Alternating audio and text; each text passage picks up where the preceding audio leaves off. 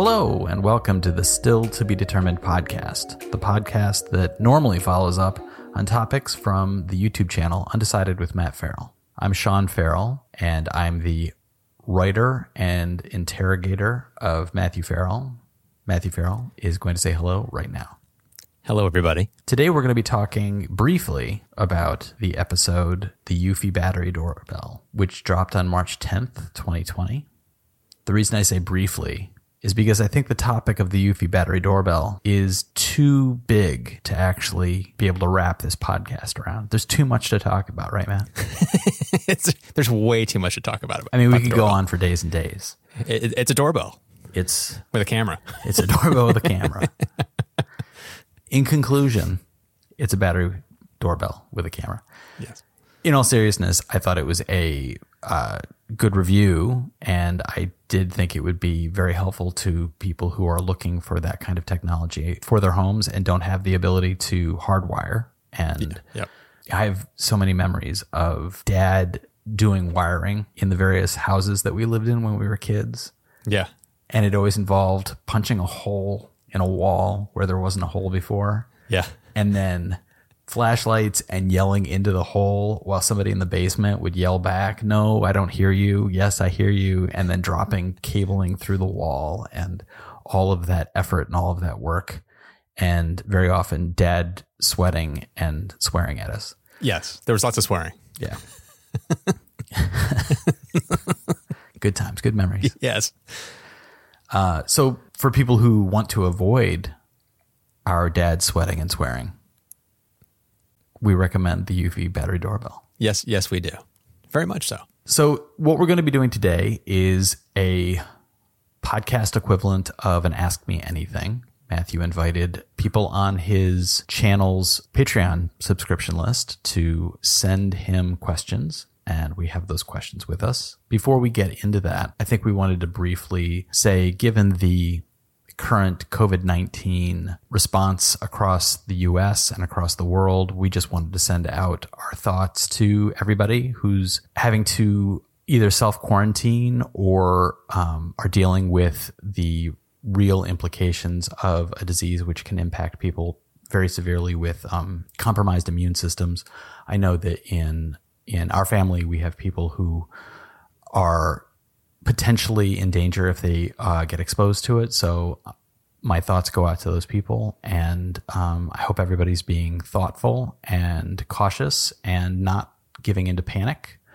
This is a situation where we need to come together, and while socially isolating, we do need to support each other in the best ways that we can. And sometimes that's just by reaching out, just by asking if people are doing okay and providing support where we can. Yes. Stay safe, be calm, and be thoughtful. So, Matt, you sent out a email to your Patreon supporters, as well as the community page on my YouTube. Okay. So those are two ways. Obviously, Patreon supporters, you appreciate their support, and they do get special privileges for supporting your channel. But then you also have the community page, which people gain access to the community page simply by subscribing to the channel. I believe you don't even have to be a subscriber. It's just every YouTube channel has a community tab where the creators can post pictures, comments, questions, polls. And so sometimes I drop things in there as well. And sometimes I also do Twitter as well. Okay, so we have some questions from some of your viewers and our listeners, and we'll just jump off. These are in no particular order that I'm aware of. No. Unless you ranked them from least favorite person to most favorite person. I don't want to say anything. I'll remain quiet on that. Okay. So we'll start off with potentially your least favorite person. Or throw that out there. Or favorite person. Or favorite person. Maybe you started with the best. That's right. So that's either bad news or good news for Joel Ozen, who wrote in to say two things. He had 2 points. One, knowing that solar isn't the optimal solution for every home, what are some ways that homeowners can become more sustainable around the home? I'm thinking smart devices for HVAC and lighting, even gardening solutions. Yes. At Fully Charged Live, my talk I gave there was actually pretty much all about this. And I posted that on my channel. So if you haven't seen that, I'd recommend checking it out. But some of the things that you can do are like smart vents for your home. And I'm actually testing out smart vents right now. They're from a company called Keen. And you have one under each arm? I have one under each arm. Yes. I'm very cool and dry at the moment. The Keen smart vents are pretty cool. It's like they're not problem free. I've been having some quirks with them. I've been trying to troubleshoot, but essentially you just link them into your smart house. And like I have an Ecobee thermostat. And so I have little thermostats in every room of the house. Depending on what the temperatures are in different rooms, the vents will either close the dampers or open the dampers, 50%, 25%. They'll do whatever's appropriate to try to keep the entire house equal. And we've had a huge problem with that in our house where the basement's really cold, the upstairs is really hot. And with these smart vents paired with my Ecobee, I've been finding that the house is pretty much within 1 degree of every room. So it's really actually worked surprisingly well. Unfortunately, that temperature is 33 degrees Fahrenheit. It's freezing in here. Yes. But I have had some problems with this specific brand randomly dropping from my smart home. The batteries died in 3 weeks, which is supposed to last for 2 years. And I don't know what's going on with that. So it's like I'm trying to troubleshoot what's going on with them. But when they are working. Did the batteries die in all of the devices? All at the same time. I think that I was going to say if you had it happen in just one device, that would sound like a short. But no, I think what happened is I'm not using the official Keen Smart Home Hub. I'm linking them to my own Hubitat hub. You think it's keeping them active too much? Yeah, I think it may be pulling them too quickly and just ran down the batteries. So I'm trying to troubleshoot. It's an issue that I think I created on my own. So I'm trying to figure out what I did that caused that. But aside from that hiccup, they're doing exactly what I was hoping they would do. Do you set up patterns for the day? Like people don't use the basement during the day, Yes. so you don't have to worry about that. That can be closed off. And then in the evening when somebody's going to be down there watching TV, the temperature will come up Yep. later in the day. You can configure it any way you want, which is the coolest part. It's like I'm testing right now just the most basic setup, which is just keep the house equal. And I'm seeing how that's going over the course of the next month. And then after that, I'll get a little more dialed in and say, okay, don't worry about the basement during these hours. Only worry about it if there's somebody down there. I'll start to go down that path in the future. But so far, just keeping the house equal, it's doing a surprisingly good job. And they also have built-in pressure sensors on each one of them. So that's one of the concerns with HVAC systems. You don't want to dampen off too many of them because you'll increase the pressure, which can actually damage your HVAC system. Right. And so they have built-in pressure sensors to make sure that kind of stuff doesn't happen. Some of the other things that you can also do around your house are smart lights and smart outlets that you can then also tie into your smart home so that you can take advantage of, like my thermostats from Ecobee. They also have motion sensors. So you can do things like if there's no motion in a room after an hour, turn off the lights in that room. You can link them into dehumidifiers and space heaters so that if a room is too cold, it will kick a space heater on, or if the humidity is too high, it will kick the dehumidifier on. And by doing that, you're going to be using those devices less than you would be if you were using just a straight up timer or just doing it manually. So all of those things in combination can save you a significant amount of money and energy use. And like I said, I recommend going and watching my Fully Charged talk because I go into some pretty deep detail on some of those points. The one last thing he did bring up was the gardening solutions in his question, which I haven't done a lot about this, but I do have something called the Eve Aqua, which is a smart water faucet that you just attach to your faucet on the outside of the house. You link it to your smart home and you can do things with automations with just timers during the day, during specific hours, running at specific times. But you might also be able to link those into greater things where it's like, if you want to get really crazy, you might be able to set stuff up where it's like, if it hasn't rained in a day or 2 days, kick it off for an hour in the morning. So it's like you can get very sophisticated with how you can make these smart faucets work. And the last part would be using drip irrigation instead of sprinklers, because sprinklers are actually really inefficient with the use of water. And drip irrigation uses far less water and still allows you to target specifically where in your garden that you want the water to go. So that's something else to look at. Joel's second question is, do you foresee Tesla's solar roof becoming a better value? It currently has a 25-year warranty right now. Will it have a better value over a 50-year warranty architectural shingle that can have solar panels replaced to keep up with technology at any given time? The word that he used in there is value. And using that specifically, I would say right now, it actually is a better value today, not even in the future. It's like, because you have to think about what the cost is of installing a roof plus solar panels on top of it versus installing a Tesla solar roof, which when you equate that roof is going to be generating you power for those 25 plus years, it will have paid for itself. The value of having to replace your entire roof plus solar panels, it's actually already today a little more optimal to go the route of Tesla solar roof today, value-wise. But it also depends on where you live, because if you don't have net metering and there's a whole bunch of factors at play, it might be slightly different. But I think at the end of the day, the Tesla solar roof already is a better value than a 50-year warranty plus a separate solar panel system. And part of the reason for that is the idea that solar panels are going to be better and better and better is true. But the idea that you're going to want to replace them because something better comes along 10 years from now, I think is not the right way to look at it. Because nobody that has solar panels today is going to chuck perfectly good solar panels because there's a slightly more efficient panel that hits the market in 10 years. Nobody's going to do that. Yeah. It's like I'm not going to buy the current iPhone because they'll probably make a better iPhone next year. If you have a currently failing phone, right, and you need to replace it, you replace it with what you want right now, and it will probably sustain you past the next couple generations, and then you replace it again.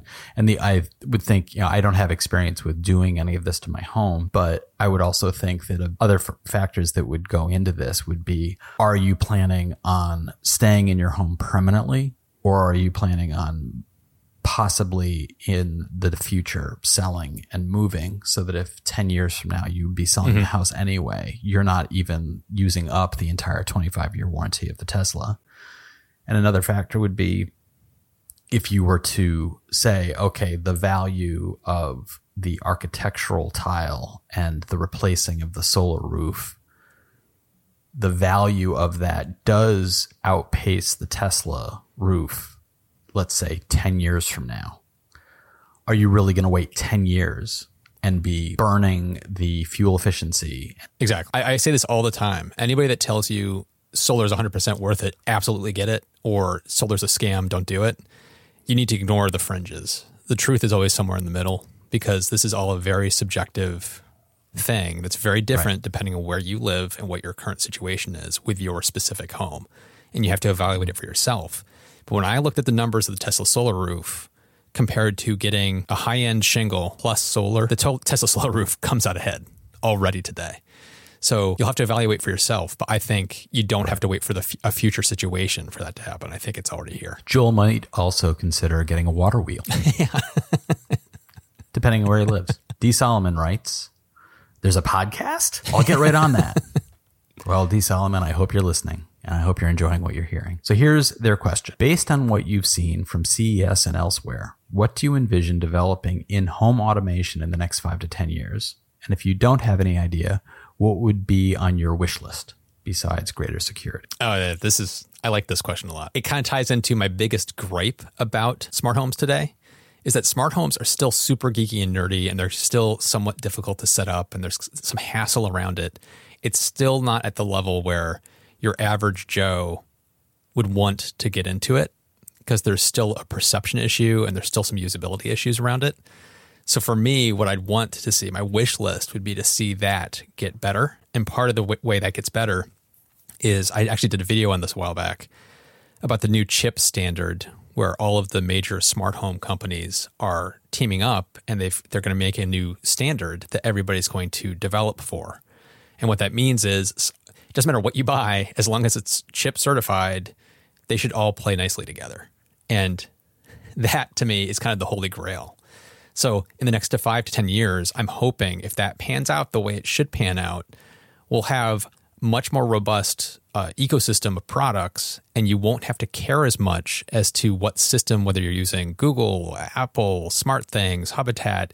As long as it's chip, it'll all work and play nicely together, and you can even switch platforms and it won't really matter. It's going to make the usability of this stuff so much better and easier to do. So it's going to bring more people into the fold. So that, for me, that's my big wish list item. And then to tack onto that, I would say I would also love to see more privacy first standards come into play. Because right now, a lot of devices, you hook onto your Wi-Fi and they phone home to some kind of server somewhere in the world. I would much rather see more devices that only operate locally. You bring them home, you time into your Wi-Fi or whatever other wireless service you need to, but they're basically just doing that to talk locally. And then your central service is the only thing that phones home out to the internet if it needs to. So it's like I would much rather see privacy-centric, privacy first, more control in your home, less data flowing out. It's like that's what I would prefer to see more of. And part of the problem is that a lot of those companies are underwriting the cost by building something and selling it for a lower price because they are going to, on the back end, gather data. And that's how they're going to make the money. So in some cases, when you're looking at these products, I imagine you have to really question the product that says it's $99 and that's a good $50 less than the other competitors. Yeah, you have to. Cheap doesn't always equate good. It can actually be you're paying for that in another way. Yeah. Even if the product does work, you may not be coming out ahead in the long run.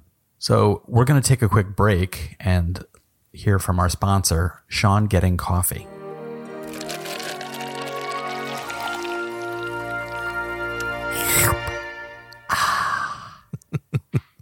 So our next question is from Jamie Harvey.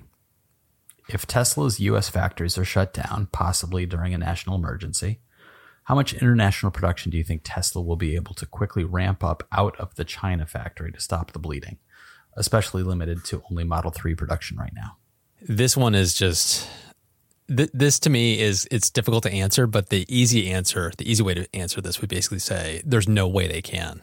The China factory is still ramping up. You're talking about thousands of cars produced every month at most right now, where the Fremont factory is doing way more than that. So if the Fremont factory has to close down, there's no way the China factory can make up the demand of all of the cars. So I don't see this COVID-19 situation there's no way around it.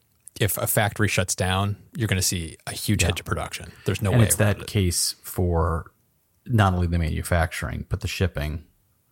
You know, if let's say your car is being manufactured now in China, how is it getting from China to the United States? How is it getting from where it lands in the United States to where you are? We don't yet know the long-term implications of a lot of these shutdowns. And if something like truck shipping becomes impossible because it's possible that states might have to impose travel restrictions so that you don't have 18-wheelers going across the state. So if that happens, you're going to see possibly nationwide shipping issues, and it could impact your car could be in California, but if you're in Virginia, it's not going to get to you. Well, there's also the side of it of it's not just their factory. They get parts from other suppliers. It's like if other suppliers are hit, the Fremont factory may still be open, but they're not able to produce as many as they normally can because they're not getting all the parts they need. So there's a lot of moving parts. There's a lot of factors. There's a lot of moving parts. It's very, very complicated.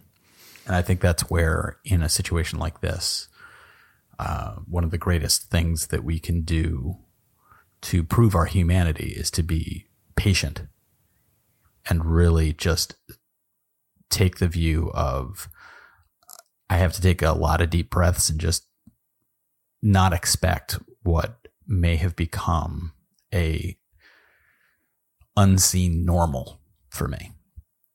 And I had that on a small scale. I received notification at the beginning of the week that UPS had tried to deliver a package, and it was something I ordered almost a week earlier. And so here the package was now finally being delivered, and I happened to miss the moment the UPS driver tried to deliver it. He left on the note that he was leaving it with a shipping center, which is literally a block away. So I walked over there. They didn't have the package. Oh, come back tomorrow. So I went back the next day. Oh, we still don't have it. The driver must still have it on his truck. So I go back the next day. We still don't have it. Call us. So now on Friday, I call. I completely ignored Thursday. I was just like, I'm just going to let the driver have time to get it there. So Friday, I call. No answer. I walk over there. There's a sign on the door of the shipping center. We will be closed for the next week due to the COVID-19 emergency, because the guy who owns the shop in the note said, I'm protecting my employees, because in a shop where you're shipping things, tons of people coming in, and he didn't want to put his employees at risk. And I had that moment of, but that's my package. And I had to really kind of consciously take a deep breath and turn that off and think like, no, this is bigger than that package. This is not me getting upset. This is not worth me getting upset over. So small scale, big scale, that's going to be happening a lot for a while. Yeah. And to add on to that, for specifically for Tesla, I know there's a lot of people that are concerned about the company, because for a couple of years ago, if this had happened a couple of years ago, Tesla could have been they could have gone under. They're actually in very good financial situation right now. Their stock soared. They've done another round of funding. It's like they're doing just fine, and they will weather through this without an issue. And there are companies that won't. Yes. Sadly. Our next question comes from Sweden EV Guru, who I imagine may be in Sweden. And they might be an EV guru. They write, I want to get all possible battery technologies, silicon, anode, lithium, graphene, solid state, and pros and cons and timelines. The $1 million question. And then a big smiley face. Yeah. Yeah. I'm with him. Because all of those things are going to unlock technologies that are kind of hard to imagine today. I responded to him in that comment saying, stay tuned for my next video, which is actually going to be out at the time you're probably listening to this. It should be out. It's all about solid state batteries. Where are they and when can we expect them? And the rule of thumb, I would say, whenever you're looking at these new kind of technologies, specifically to batteries, is always remember that the research you read about doesn't mean they're right around the corner.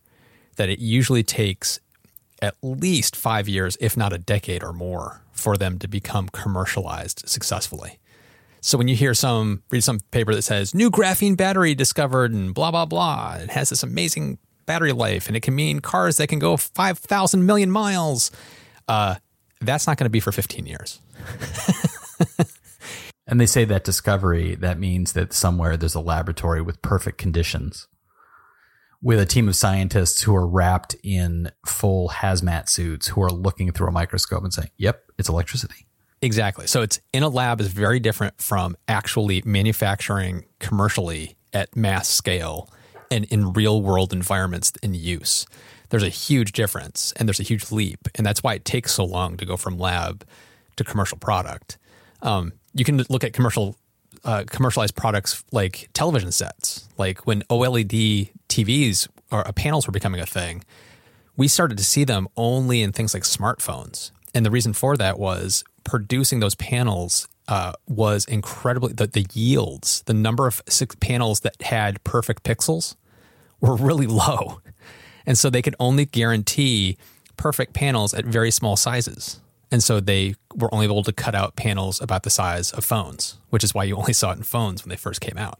And it took me years to master making panels that are 65 inches across. Really? Well, that's and so you don't think about scale in that way. It's all about yields and cost. So it's like until they can get to a point where they've done the manufacturing to the point where they get high yields and can actually drive the costs of the manufacturing down to make an actual viable product, that's when it will happen. And so that's part of the reason why we're waiting so long on graphene batteries. That's why we're waiting so long on solid state, is because they've discovered how to do it. But actually getting it to be able to manufacture at yields that are cost efficient is very, very hard. That actually ties into the next question that we have from Srinivasan, who wrote in, what is the future of lithium-ion batteries? We all have to agree that it cannot be disposed, and only some electrode materials can be recycled. Low specific energy and power, limited discharging and charging current state rates, etc. I don't think India can afford fuel cell technology, at least for 10 years, which means that batteries will rule us for some years. Also speak about solid state batteries. That was his full comment. So Srinivasan was tying this in directly to the stuff you were talking about, and in a actually very concrete way, in a different context, the Indian context, which I think is interesting. we spoke last week about how in Africa there are nations that completely skipped over the wired telecommunications stage because it served no point to them. Just build cell towers. And so Africa has a lot of wireless and cell technology as their infrastructure, as opposed to what we have here in the US. India is another context where you have such density of population and the sort of power supply needs that they have, and for it to be focused on lithium ion batteries, which are going to become a hazard as they break down and as they need to be disposed of. And people are not cautious enough in general anywhere about how they dispose of batteries that are not supposed to be just thrown in the garbage. So this becomes a burden on a country with that sort of population density and the types of technology that this listener doesn't think that they're going to be able to move away from for 10 years. I would actually say look at something like the lead acid battery that is used in all cars today. And this is not true necessarily 100% around the world, but at least in the United States, there are mandates that you have to recycle those batteries. You can't throw them in landfills. And so we have over 99% of those batteries are successfully recycled, and we're able to get about 99% of the materials back out of them. And so when you buy a lead acid battery, about 80% of what's in that battery has been recycled. And the rest of it ends up going into things like they use some of the recycled parts for doing things like, they use some of it as powder in laundry detergents, glass and textile manufacturing. So it's like, there are ways to recycle batteries. And so I kind of challenge his first point, which is that you can't do that.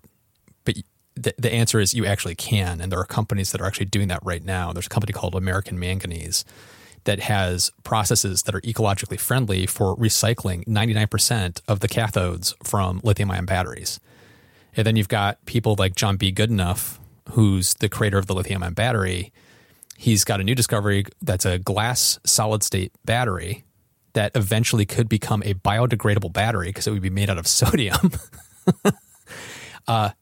Yeah, it's kind of crazy stuff. It's in my next video. I talk about it. But he's got these discoveries where batteries eventually could become biodegradable. Or if they're made out of salt, edible. Just sprinkle it over your food. Well, this phone's dead. Crunch it up over my popcorn. Right. So I guess what I would say to him is I totally see where he's coming from. And I agree there's a huge challenge here. But there's more than one way to skin a cat. And things like flow cell batteries and things like fuel cells are going to be becoming commonplace over the next decade. They may not be commonplace in things like EVs, but they'll be commonplace for powering our grid infrastructure. Right. And then for our electronics, we're going to end up with solid state batteries that are fully recyclable with closed loop recycling, which means you don't have to mine as much materials for new stuff. And it's just like you recycle it and it goes right back into making a brand new battery that works as good as the original one. That is absolutely possible. And American Manganese is actually proving it's possible today with test plants. So it's not anything that's going to be available next year, but you can imagine 5 years from now, 10 years from now, we are going to have, just like the lead acid batteries, we're going to have full recycling around this stuff, as well as solid state batteries by that point, with potentially sodium solid state batteries that you can just like almost put in a compost heap potentially. That's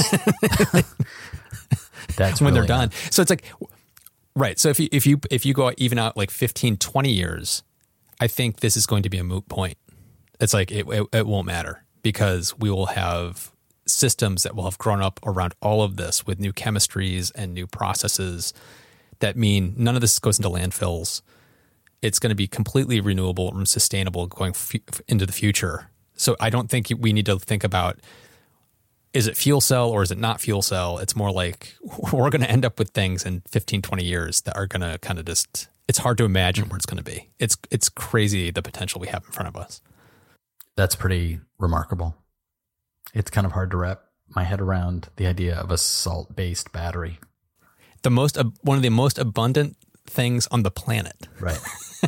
From the ocean, you can get as much sodium as you want, and we can use that to create batteries. Yeah. It's just astounding if we can actually tap into that. It's gonna be amazing. Yeah, you want to lick every battery you see. I already do. You like the way it tingles when you not to brag or anything, but who that guy? What's he doing in my garage? Is he licking that battery? Yes. My tongue is numb. It's a habit. So those are the questions we had, and let us know what you think. Do you have any of your own responses to those questions? Or do you also want to weigh in on whether or not you enjoy these kinds of podcast episodes where we take in questions from you, the listeners? You can reach out to us on Twitter at StillTBDFM. You can reach me at @BySeanFarrell.